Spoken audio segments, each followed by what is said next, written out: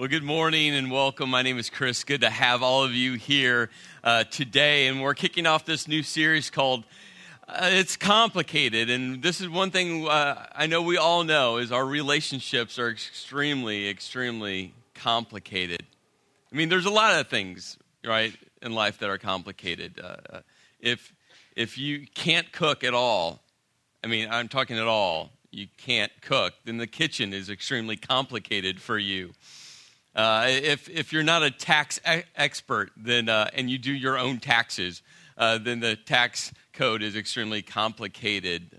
If you're not a tech person, anything with an on and off switch becomes extremely complicated for you. But we think about relationships, and that's one thing that we have in common in this room today. We just get that relationships are complicated. If you're dating someone right now, dating is extremely complicated because you're just trying to figure out the person, trying to figure out what makes them laugh or what doesn't make them laugh. You're trying to figure out how they process life. You try to figure out where they've come from, what their passions are. I mean, you're just really in it, just trying to figure out that person. It's kind of like playing chess blindfolded. You just have no clue. You're in it.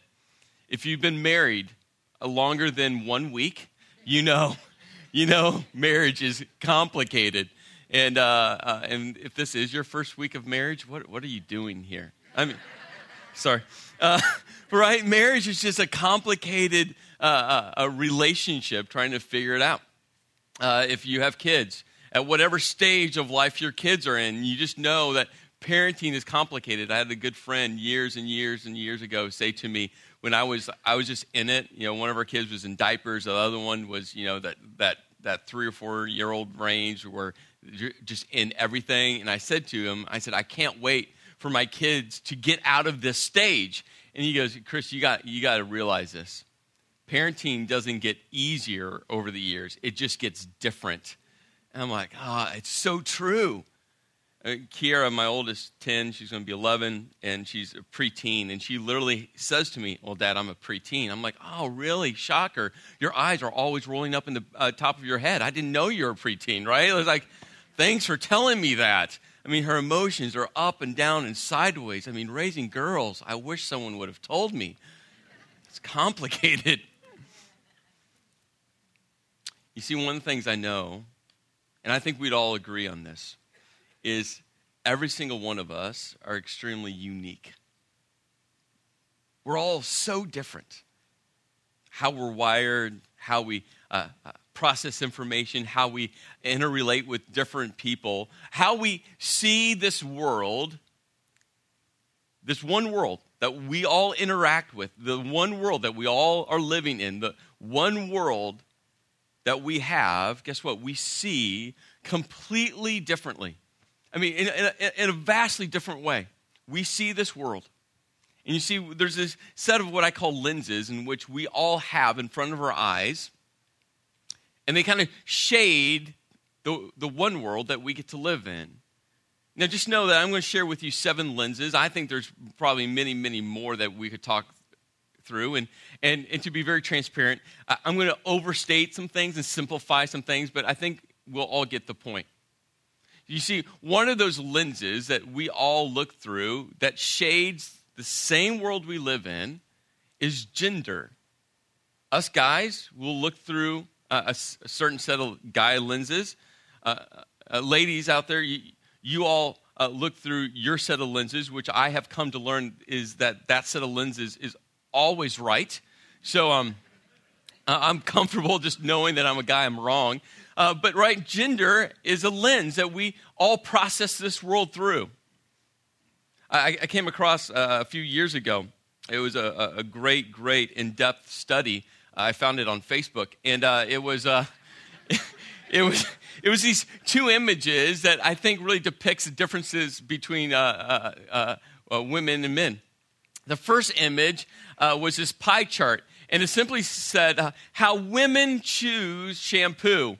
And it had a list of things, effectiveness, ingredients, recommendations, quantity, quality, smell. Like, I've caught my wife, undoing the top of the bottle, smelling it in the store. I'm like, you just put your nose on that, and you're not going to buy it. That's gross. How many other ladies' nose have been on, right? But this is how women, and I showed this to my wife before I decided to use it this weekend because I didn't want to offend anyone.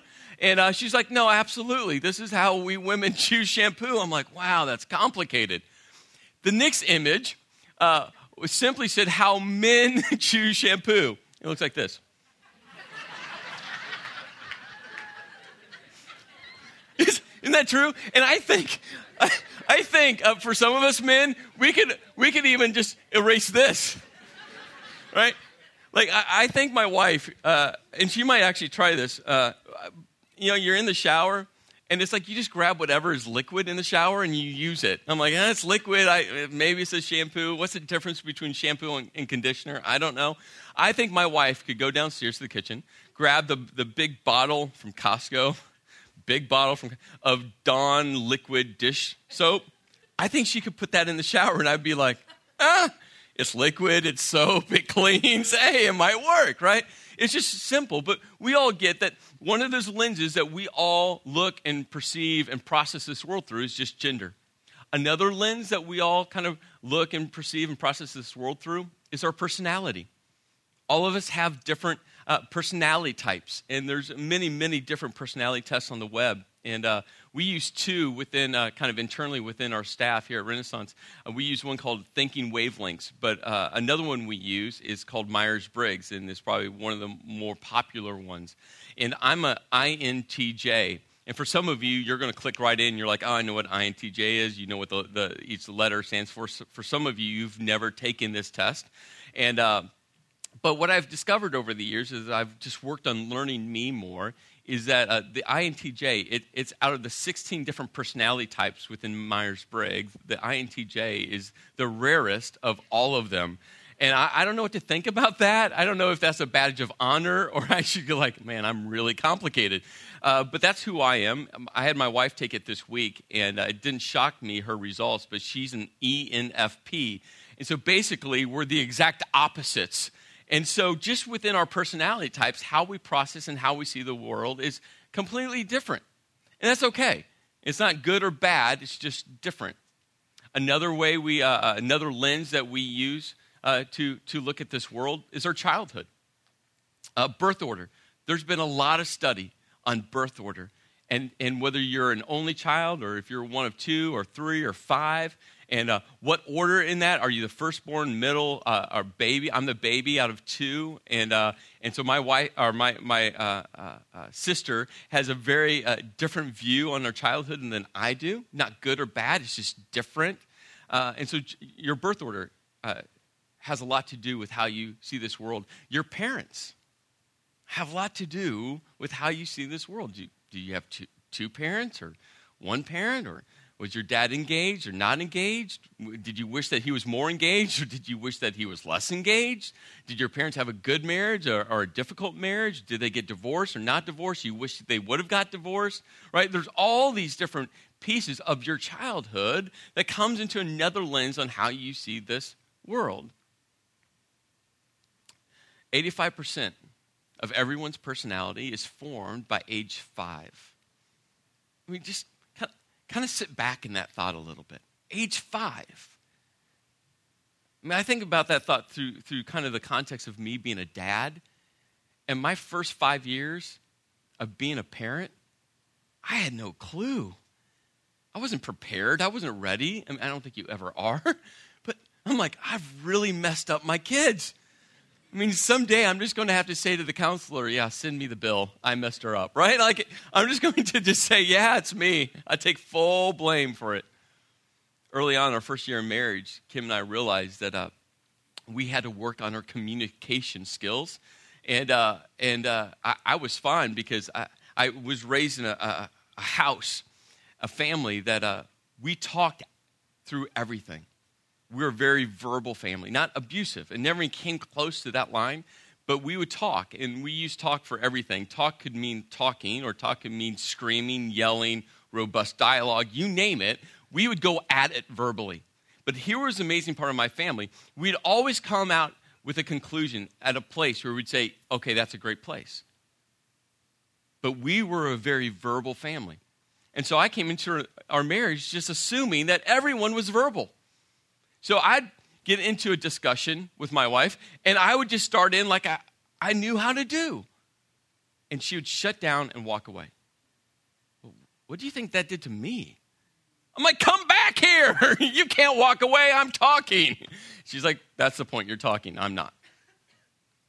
And what we discovered was how she was raised.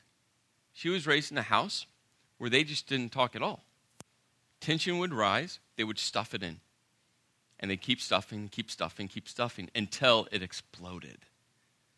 I'm like, well, that's no fun. Let's work it out now. She's like, I don't want to. Not ready yet. I'm not saying one's better than the other, but it's just how we were raised. And here's what I know. Out of the top 3 reasons why people get divorced, communication is always in the top 3. Always.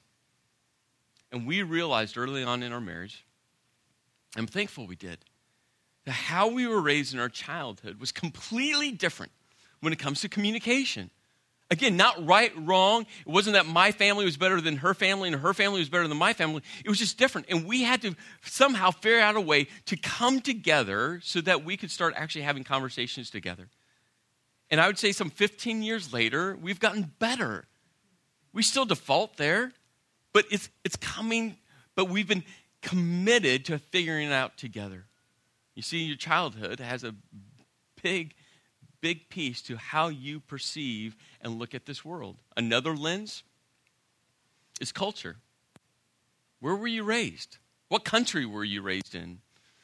Or maybe if you were raised in the United States, what state were you raised in? Because, right, there's nuances amongst all of our states. The interesting thing for me is just in the last 18 months of being here, I've discovered a whole list of things. But an interesting piece is that we live in Summit, and you can drive 10 minutes. I don't care what direction, north, south, east, or west. And you're in a completely different culture. I mean, again, not good or bad, just completely different. And you see, where you were raised and the culture in which you were raised in is another lens of how you see this world. Your spiritual beliefs is another lens. How you see God, what you think about church, right? What your parents thought about God, what your parents thought about church, how you were raised, and your college years, now into your adult years, all of that is another lens. Another lens is friendships. I mean, think about elementary school and middle school and high school and college. And all of us have stories, or at least one, but probably multiple stories of that kid on that playground that said that comment to you. You can remember. I remember my moment, Fairview grade school in Bloomington, Normal, Illinois, right by the merry-go-round. It was traumatic. Like, I can remember those moments. And there's great moments too. It's not all bad. But friendships is another lens in how we process this world. And then we all have life events. Some great life events, like having kids. I see this world completely in a different way now, being a father. It's amazing how I view this world now as a dad. So there's great life events that shade your world, but there's also traumatic life events. You know, for some of you, you've had emotional abuse or physical abuse or sexual abuse in your past. And it has shaded how you see the world. You see, and we kind of pause in this moment and we kind of think about this image. And every single one of us has a very unique set of lenses in which we interact with this world. And I think we'd all would agree with that. But here's the tension. In one moment, we're like, yeah, okay, I'm a unique individual. I see this world in a completely different way than every other single person. But then we leave this moment and we start interacting with our spouse or our kids or coworkers or friends or you name it. And as soon as it's usually tension, when tension arises, guess what happens? We default back to how we see this world, and we can't understand why they can't see it our way. And so we say things like, well, you always, and I don't understand why you can't understand what I'm saying. And I said this, and the other person says, no. Well, no, that's not what I heard. I heard you say this. Well, I didn't say that. Well, what I meant. Oh, no, you didn't mean. I did mean. I don't know what's going on. Because we just default back to ourselves. And so we're going to be looking over the next 5 weeks, just relationships and how to try to uncomplicate our relationships, because I think we all truly desire to have relationships that are thriving. We do want that. But so many times there's so much tension and stress surrounding our relationships. And so we're going to use the Bible to kind of be our guide as we kind of make our way through this. And we're going to start at the very beginning today. That moment when there was only 2 human beings on the face of this planet. And guess what? Their relationships with each other were complicated. I mean, just 2 of them.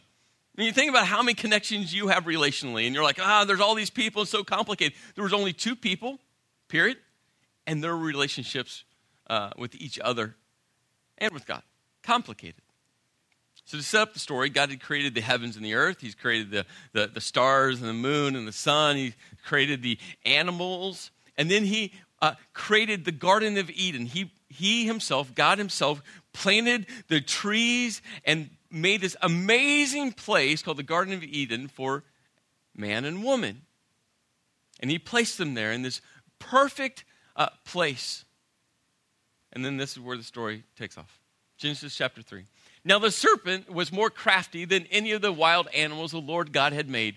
He said to the woman, "Did God really say, you must not eat from any tree in the garden?"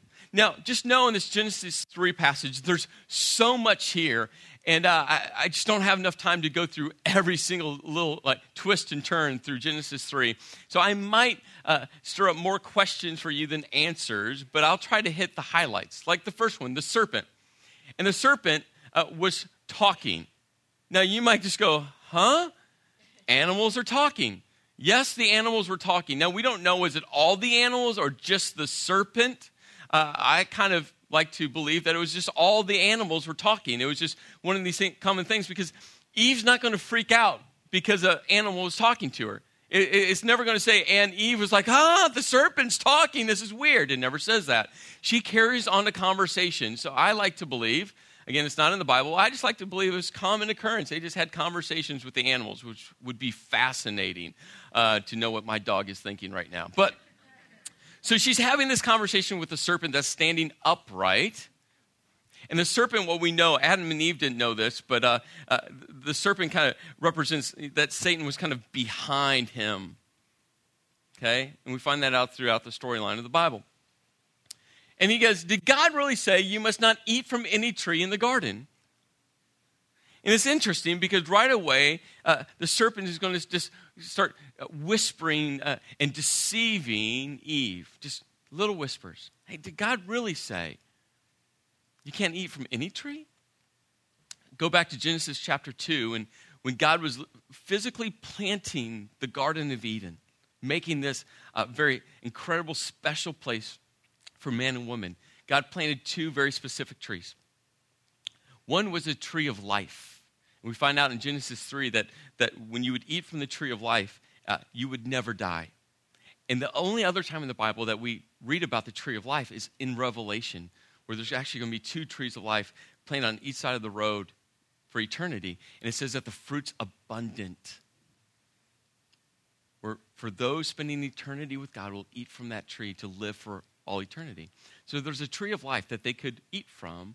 The second one was a tree of the knowledge of good and evil. And God just said, don't eat from that tree. God didn't give Adam and Eve a list of rules. He didn't write down hundreds and hundreds of laws of what they couldn't do. He had one. Eat from all of this. Enjoy this perfect place. I created all of this for you. Just don't eat from that one tree. And the serpent starts kind of whispering and deceiving, saying, did God really say? Did God really say? Did God really say? And then listen to Eve's response. She said, "The woman said to the serpent, we may eat fruit from the trees in the garden. But God did say, you must not eat fruit from the tree that is in the middle of the garden, and you must not touch it or you will die." Let's go back to verse 2. 2 things happens here. Eve takes something away from what God had said, and then she adds something to what God had said. Because you go back to Genesis chapter 2, when God kind of gives the instruction about what they could or could not do. The one thing they couldn't do was eat from the tree of knowledge of good and evil. He gives these very simple instructions. And you see what Eve does is she drops a very key word. She just says, we may eat fruit. What God literally said was, you may eat freely of the fruit in the garden. That word freely is better translated, eat until you're content. You see, God, from the very beginning, was this amazing, generous God. He himself made the Garden of Eden. He planted the trees. He made this perfect place on this perfect planet for Adam and Eve. And he said, eat abundantly. Eat until you're content. Consume. I have given you. And for some reason, Eve removes this word. She just removes it. But then she adds something to what God said. Verse 3. Catch this. You must not touch it. God never said that. He never said it. He said, just don't eat from the tree. He didn't say, don't touch it. I mean, I'm sure they could have climbed the tree of the knowledge of good and evil. I'm sure they could have built a tree house in the tree of the knowledge of good and evil. I'm sure they could have tied up a hammock and swaying together underneath the cool breeze, right? God didn't care about them touching it. He just said, don't eat it. And what's interesting, and I tell you, it's something we should pay attention to from the very beginning of time. It's so easy to twist God's words, to remove God's words, and to add to God's words. It's a danger for all of us. That's why we did this series called The Road, and we spent an entire day on the Bible being our GPS. He said, hey, let the Bible be your guide. Don't add to, don't take away. Let the Bible be your guide. Because it's so easy to twist the words to fit the context you want it to fit. And it's been happening since the beginning of time. Well, it goes on, verse 4. And the serpent says, you will not certainly die. I mean, can you just hear kind of the sarcasm in his voice? I mean, you got to spend a little time trying to read between the lines a little bit. Like, come on, Eve, you're not going to die. God just created you. Why would he go through all of that to create you, and there's only one of you, and for him to kill you? Shoot, Eve, look at Adam. He still has a scar where God took the rib out of him. Like, he just got done. God wouldn't do that. Come on, Eve. No way. For God knows that when you eat from it, your eyes will be opened and you will be like God, knowing good and evil. You see, from the very beginning of time, the serpent has been deceiving and whispering. See, all of us, we only have one top priority. There's only one slot for one thing in our top priority of our life. And God wants to be that top priority. God wants to be number one in our lives. And the struggle, and we see the struggle start in the garden. The struggle is we put other things in our top priority. And we move God to 2 or 3 or number 10 or number 30 on the list. Our pride goes in the top priority. Our money goes in the top priority.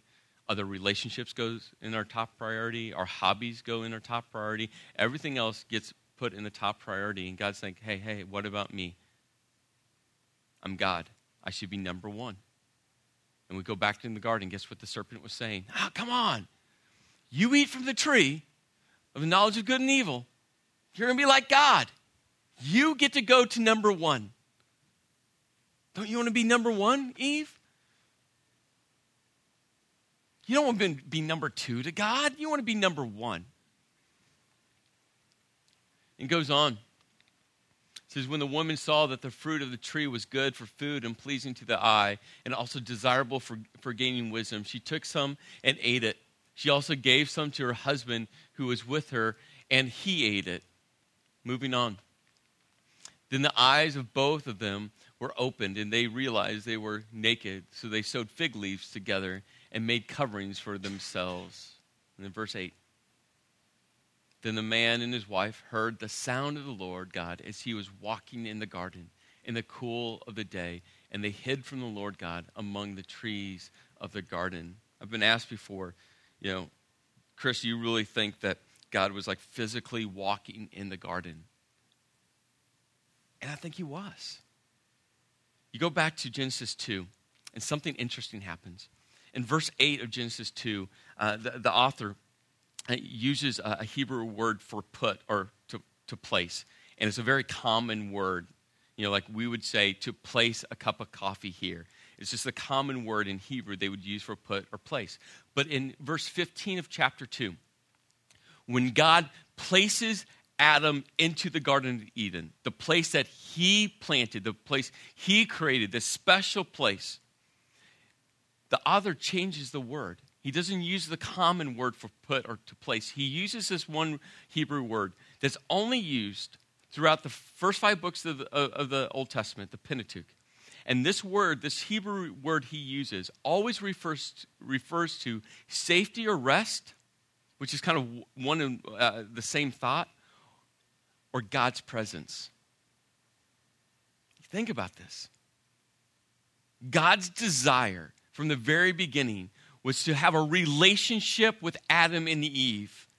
I don't think it was uncommon for God to be strolling through the garden. I don't think it was uncommon for Adam and Eve to have this conversation with God. God desires to have a relationship. And you see, the entire storyline of the entire Bible is about God's redemptive plan. It was about him creating man and woman in his image, about them choosing to sin, go against God's plan, and then God saying, I want to have a relationship with my creation again. That there's this cavern that has been created because of sin. And that's why God sent his son to die, to close that gap, so that one day we may have spend eternity with him again in relationship. You see, I don't think it was uncommon. God strolling through the garden, and Adam and Eve was like, yeah, we see God in the garden all the time because we have a relationship with him. But they hid. Why did they hide? Because of sin. It goes on. But the Lord God called the man. Where are you? He answered. I heard you in the garden, and I was afraid because I was naked, so I hid. And listen to the 2 questions that God asked. And he said, who told you that you were naked? Now think about that as the first question God asks. And I just wonder if God paused. Hey, Adam, who told you were naked? You've been naked this entire time. How do you know you're naked now when you've been naked? And naked wasn't bad, but now naked is bad. And I wonder if God just paused and waiting for Adam to confess, waiting for Adam to repent, just waiting for Adam to step forward and say, God, man, we messed up. I messed up. We ate from the one tree, the one rule. We broke the one rule. God, we're sorry. I wonder if God just waited.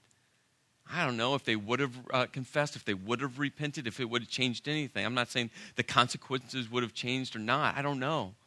But I wonder in that moment if God was just waiting for them to own it. And then the second question. Have you eaten from the tree that I commanded you not to eat from? And then what happens next? It's like this story could be written today. How they responded. Because it's just classic human response. We've all done this before. We're all guilty of this. This is Adam. I love Adam. The man said, the woman, the woman you put here with me, she gave me some fruit from the tree and I ate it. Way to go, Adam. Way to be the leader in the relationship. Way to be the spiritual leader. Way to take one for your bride. Way to own it. He didn't even pause and think. He was like, her fault. And did you notice who else he blamed? God. hey, God, the woman you put here, I didn't ask for her. I didn't choose her. You imposed her on me. There's no one else I could choose from. God, it's your fault. You did it. And think about that. We are all so quick to blame everyone else, when so many times we should just kind of look at ourselves.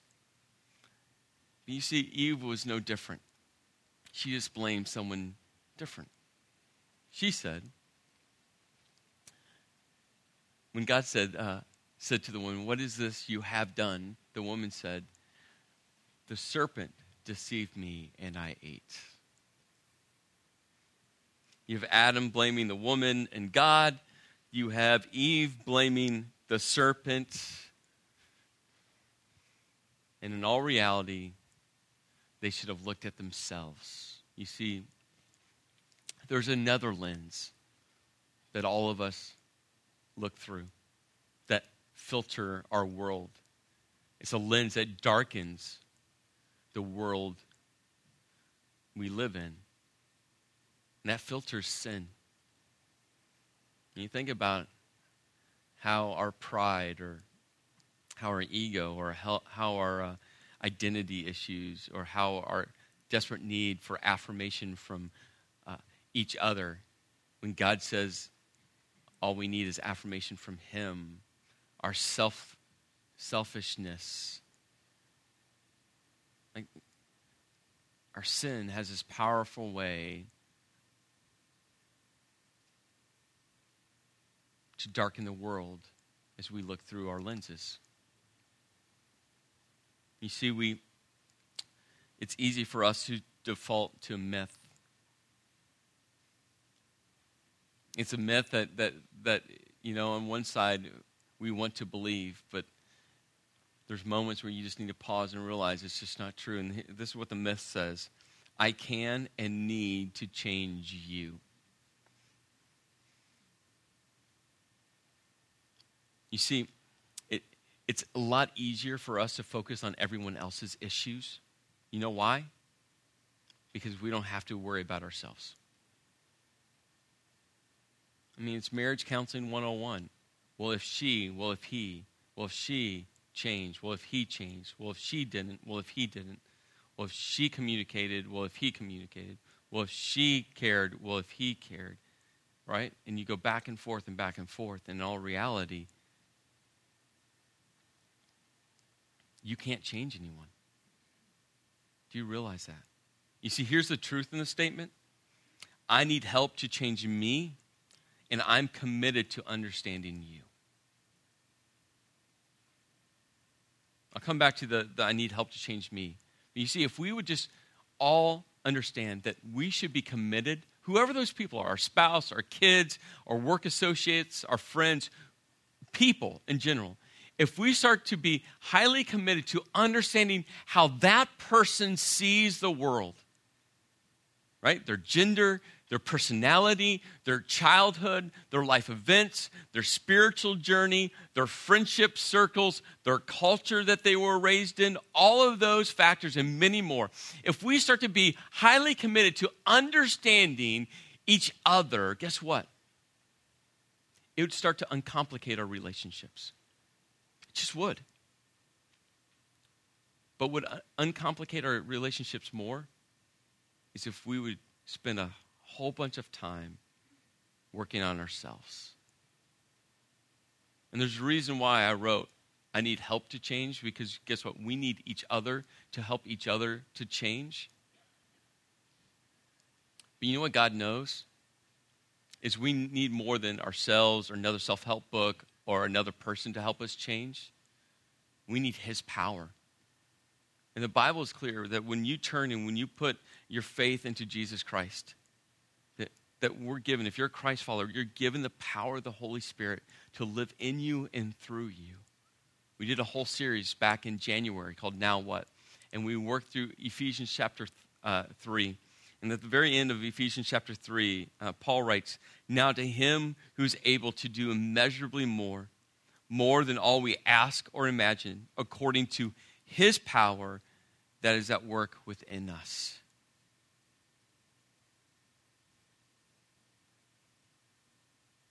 See, my challenge for all of us in this series, we need to start working on ourselves. It's going to take some great people speaking into your life, into my life, but it's going to take the work of the Holy Spirit working in you. Because you can't change other people. You can't. But you, through the power of the Holy Spirit, can change you. And if you change you, guess what? It will uncomplicate your relationships, at least beginning. So this week, I sat down at my computer, and I wrote an email to my wife. I said, Dear Kim, I know that I'm the perfect husband that you always have dreamt of. Okay, maybe I didn't quite say that. I said, Dear Kim, I'm going to ask you to be extremely honest with me. And if you know my wife Kim, she doesn't have a trouble. She doesn't have trouble being extremely honest. I said, I want you to be extremely honest with me, and I want you to think about, to pray about the top 3 things that I can do to help make our marriage better. And what are the things that I'm doing that's hindering our marriage? In that email, I said, I want you to be brutally honest with me. What are the blind spots? What are the things that I'm doing that's creating tension in our marriage? Can you please take some time and then email me back? I'm anticipating her reply. I really am, in a weird, weird way. But here's my challenge for all of you. Every one of you need to write that email or text message or phone call. Or if you're old school, get a pen and paper and a stamp. You need to write someone that email. Because sometimes we need another set of eyes to highlight the areas in our life that we need to change. This entire series is about us uncomplicating ourselves. That's what it's about. Because guess what? That's the one person in this world. You, myself, through the power of the Holy Spirit, we can change us. Let me pray. Lord, I thank you for our time together. Lord, I pray that emails or text messages or Facebook messages or handwritten notes are sent to that one person who knows us the best. Lord, I pray for Kim as she works on those 3 things. Because, Lord, I desperately want to honor and serve my wife in the best way. And I know I have a lot of areas in my life I need to work on. So, Lord, I pray that we all have very bold conversations this week. In your name I pray. Amen. God bless. Have just an amazing week.